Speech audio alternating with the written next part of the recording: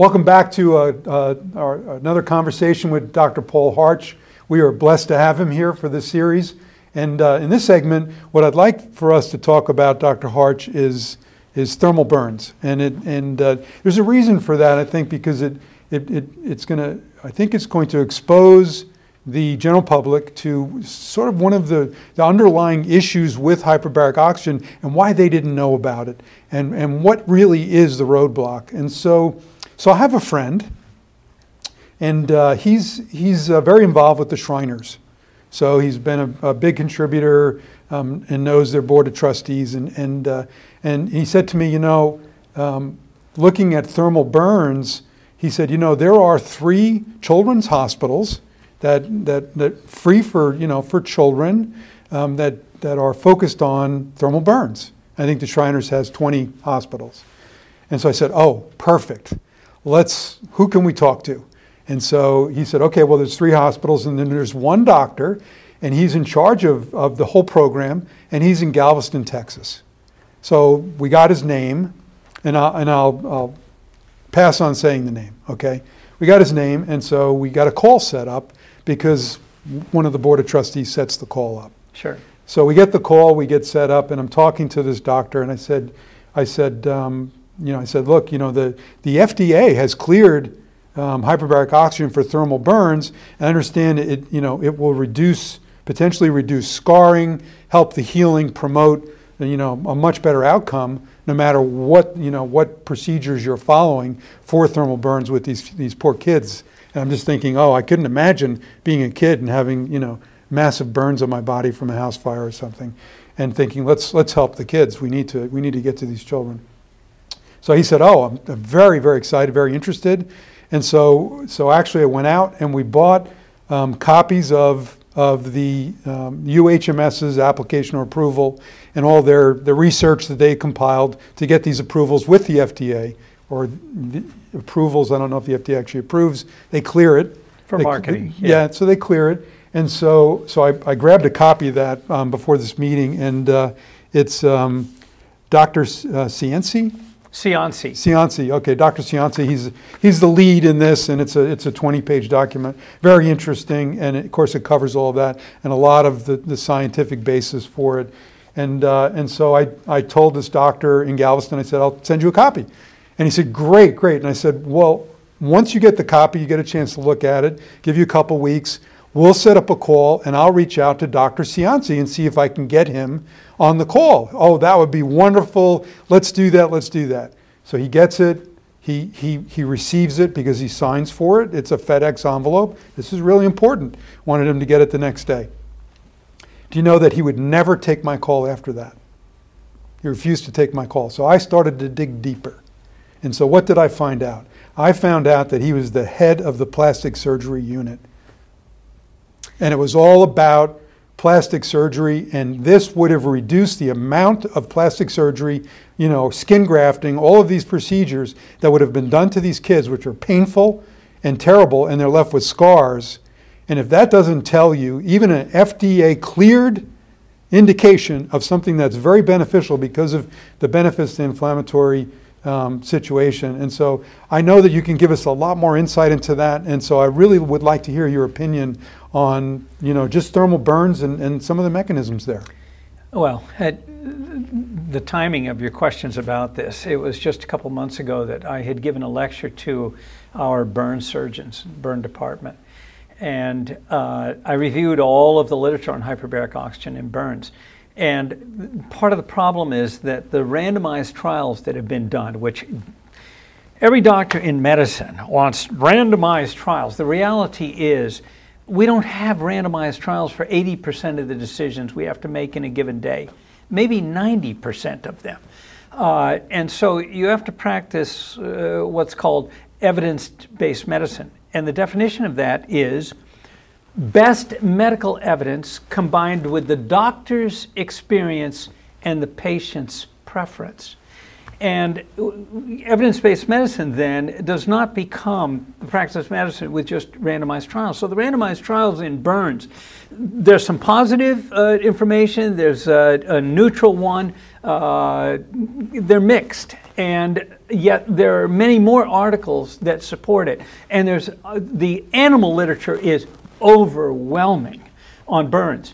And one of the key things is that it is most effective when it's done almost immediately to treat what we talked about earlier, the inflammatory part of the burn injury, the reperfusion injury, it's called. And so if you can get to it early enough, it's dramatic. But even when you're delayed, it's something we had talked about before also, is hyperbaric oxygen reduces swelling in every traumatic and injurious condition in the human body. And there is literature and science to support this in just about every organ system where it's been applied.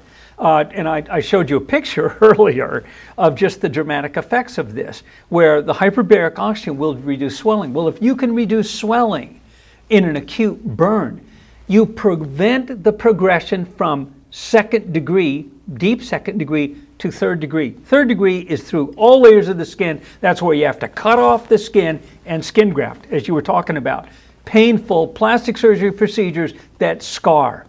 And so hyperbaric oxygen has the real potential, and there's evidence to support it, to be able to reduce the swelling and prevent that deep second to third degree conversion. And with it, the number of debridements, surgeries, and skin graftings. So how would you even do a clinical trial? It's like, okay, you got 2 kids that are burned here. We're not going to treat you. We're going to treat you. Well, we've been doing it for eons and not treating. Isn't that enough? We can just compare and say, oh, the outcome is better. You can, sure you can. So what? Yeah, it's some of it. Well, then it gets down to who's going to pay for it, and now you get to Medicare and Medicaid, who do not want to pay for it unless they have multiple randomized trials or a multi-center randomized trial proving it. Well, who's paying the $1 million for all the skin grafting? Well, we are. But that gets to actually another point, and this has been a very strong feeling of mine. If we look at the arbitrary nature in which decisions are made by insurance companies on what they reimburse or don't reimburse for, I really think that decision needs to be taken out of the hands of doctors and put in the hands of the lay public. Informed public, people who can determine what they want to spend their money on as a medical therapy, not what's dictated to them by now a medical profession and industry that is so conflicted. Well, it's been misled. Yes. Yeah, so I mean, I know you're in your book, especially you're kind to them in that, because you went through it and you understood you weren't exposed to this, and so and one of the things that I'd mentioned earlier is go into your doctor and ask them what they know about. Don't ask them if it's good for you, because They're supposed to know, and if they don't know, it's not good for you because they didn't recommend it, and so that's the conflict I think that crops up, and I know you're very kind to the medical profession because they were misled. Well, I wasn't in the earliest drafts, and the publisher and editor said, you need to keep this very upbeat, we want to be happy. And I said, well, yeah, but there's a reality to this. And it's the suffering from the lack of application of this is just inestimable.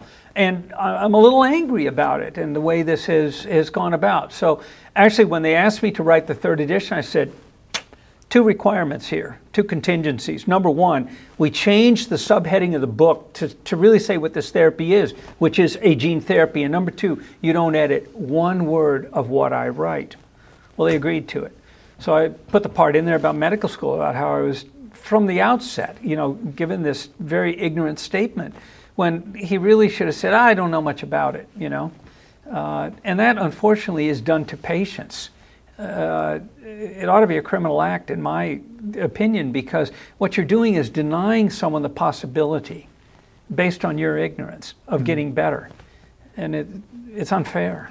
Well, one of the challenges, I guess, that this brings up is, so you have this medical community that is taking home a paycheck, and you're threatening their paycheck. Yes. Okay, and so that's not an insurmountable problem, but it is a problem, a huge problem. Yes. And so for me, in my experience as an engineer and looking at the engineering world, is that there's so much more that we can do for longevity and things of that nature.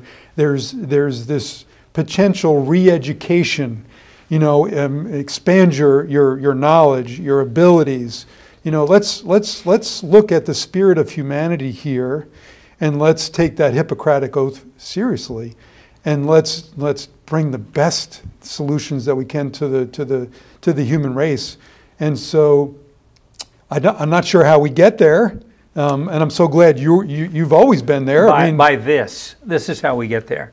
Well, so trying to reach the public. Yeah, so the public maybe is the group that insists upon it. I believe. And then what about the medical schools? Because you weren't taught about this, and I think and you mentioned in the book you used the term snake oil, and I will tell you, when I first learned about it, I'm a skeptic at heart. My wife wouldn't necessarily say that. She thinks I see the world through rose-colored glasses. But I was a skeptic, and I needed to know, was this true? This is too good to be true. And so that's part of it too. And there's stories that I've come across along the way. And so the medical schools, have they been resistant to teaching the truth about hyperbaric oxygen? Yes, but they don't know the truth. That's the problem. My generation of physicians was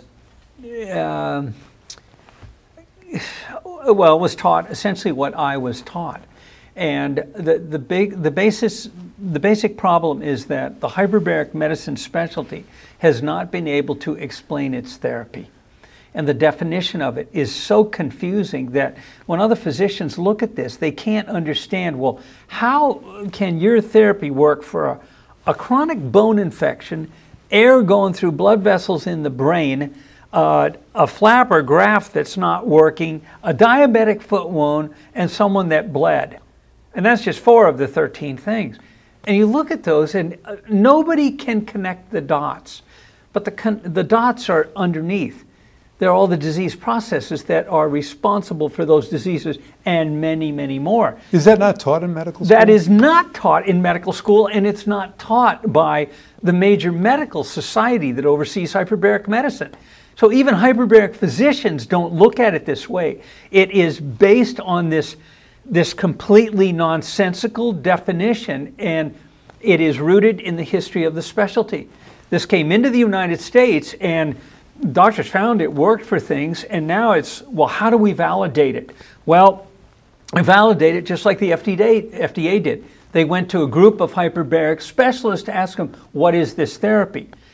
They defined it by this group of diagnoses that they said, oh, it works for these things. And then they established its reimbursement in the hospital setting to further validate that. So what we've got is a definition based on the diseases it treats, but yet if you cross a country border and go to Russia, it's double the number of diseases. The definition changes further in China with 70 diseases, 39 in Japan, 43 in another country. It's just crazy. It's a definition that makes no sense.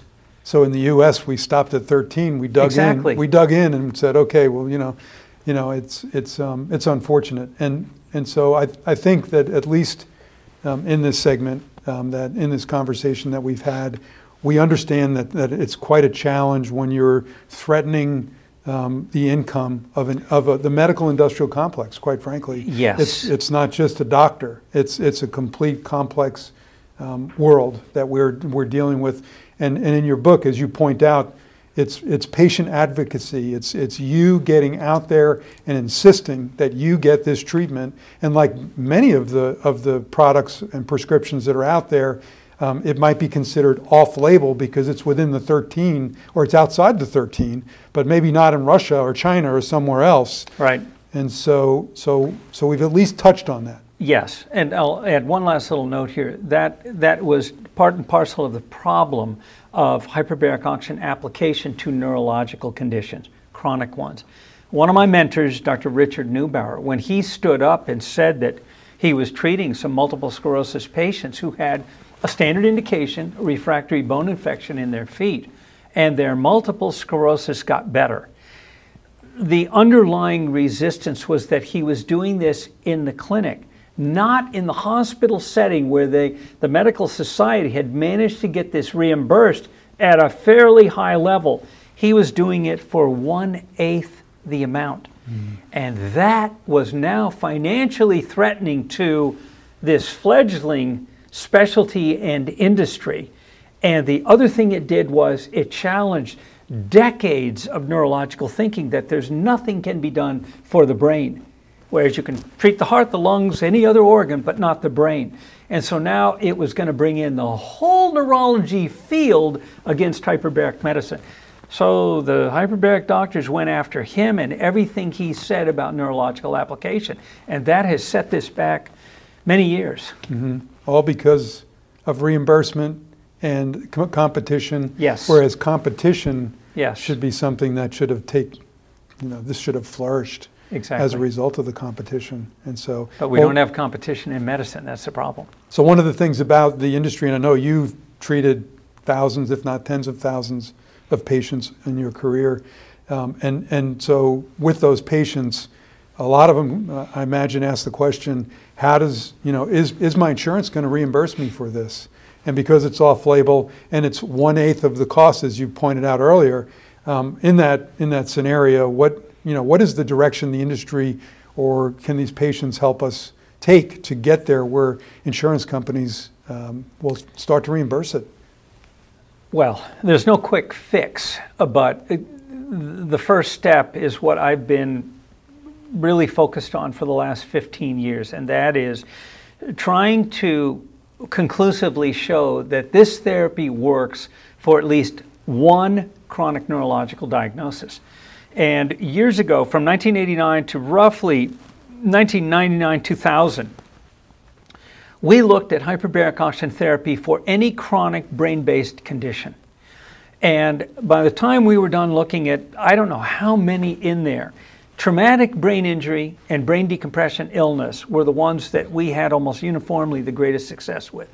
And so I started to focus on traumatic brain injury. Now, there had already been a lot of evidence that in acute, severe, comatose, traumatic brain injury patients, this is life-saving. 50% reduction in mortality with just a few treatments in the first few days. And this is now published out of Germany, the US, China, multiple countries. It's incredible. It is incredible. 50%. But, for chronic brain injury, there is nothing. And so what finally happened are a series of studies that have now been done. And they're very controversial because it goes back to this definition of hyperbaric therapy, the control groups that they used in some of them and so on. But the long story short is I summed all of this evidence in what is called a systematic review. And as I told you with the burn situation, the doctors want to see randomized trials. Well, we've got 6 randomized trials of hyperbaric oxygen therapy in chronic, it's called persistent post-concussion syndrome of mild traumatic brain injury. And this article is in a format called a systematic review, which is the type of format that you look at to make decisions on, is the evidence really there or not? The conclusion of the article is that this meets the highest level of evidence that's been identified by multiple medical evidentiary grading systems, but the main one in England, Centre for Evidence-Based Medicine out of Oxford, England. It is level 1, and it is a grade A practice recommendation, which means this therapy should be delivered unless there's a compelling reason not to for that patient. So insurance companies should pay for it. Exactly, because what happens is if you submit your claim for your diagnosis that you've been treated for hyperbaric oxygen therapy, the insurance company is looking, and is it on their list of the 13, or some of them have a few other things that they'll reimburse for. If it's not on it, forget it, it's rejected. Now you have to go to appeal.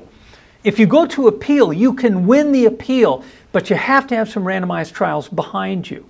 And I've had some of my patients do this, and there's a book called The Insurance Warrior on how to do this.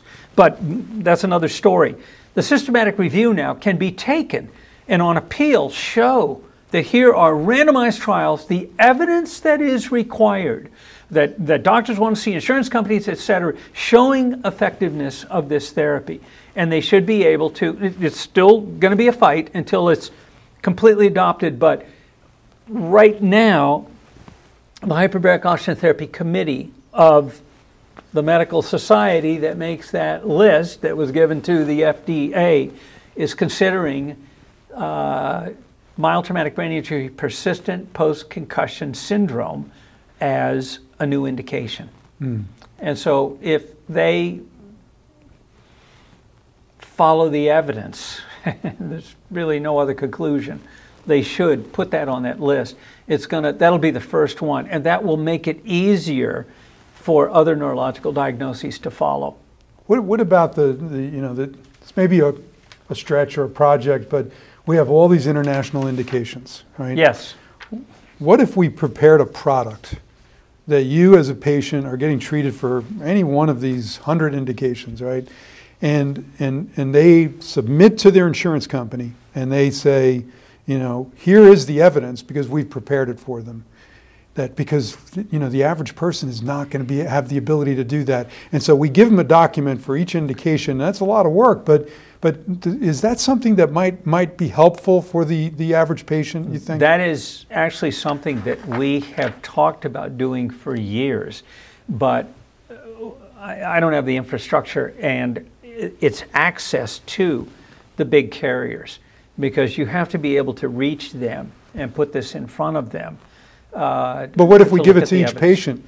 If you've gone out and you've got 10 treatments and it helped you in this thing, and then we say, okay, here it is, download it here, attach this to your claim. That's a strategy that could work. It might. There's another strategy too, and we can announce it here on this network, but we thought of setting up a registry where patients anywhere could submit their information and what insurance company reimbursed them for hyperbaric therapy for whatever they got. If you have precedence with a company, they have to follow suit. Oh, that's great. And so that in combination with evidence. But I also tell people, wherever you're doing your treatment, make sure you're documenting what you're doing in terms of outcomes. So if you go and get hyperbaric, like almost all of my patients, at least the ones that we have something that is physically documentary, I video them. I've got thousands of videos before and after. Look at the little near drowning article with Eden Carlson, how powerful those videos are. They are just undeniable. Anybody can object all they want, but they cannot argue with those videos. It's real life and it's a real situation. But if you can document what has happened to you, and the way you do this is there can be simple questionnaires, outcome instruments, or I tell people, get evaluated by your pediatrician, occupational therapist, whoever they are before, and then do that afterwards. They're independent. They don't have any skin in the game with the hyperbaric oxygen. And so when you can show that independent evaluators are documenting improvement in a condition that is chronic especially and has been unchanging for some period of time, it's prima facie evidence that therapy helped. Yeah, well, it seems like a road that we need to go down. And we do. And the sooner the better. I know there's a sense of urgency in your book, and I share that with you. And so thank you again, and really appreciate you participating in this conversation. Thank you, Dr. Harch.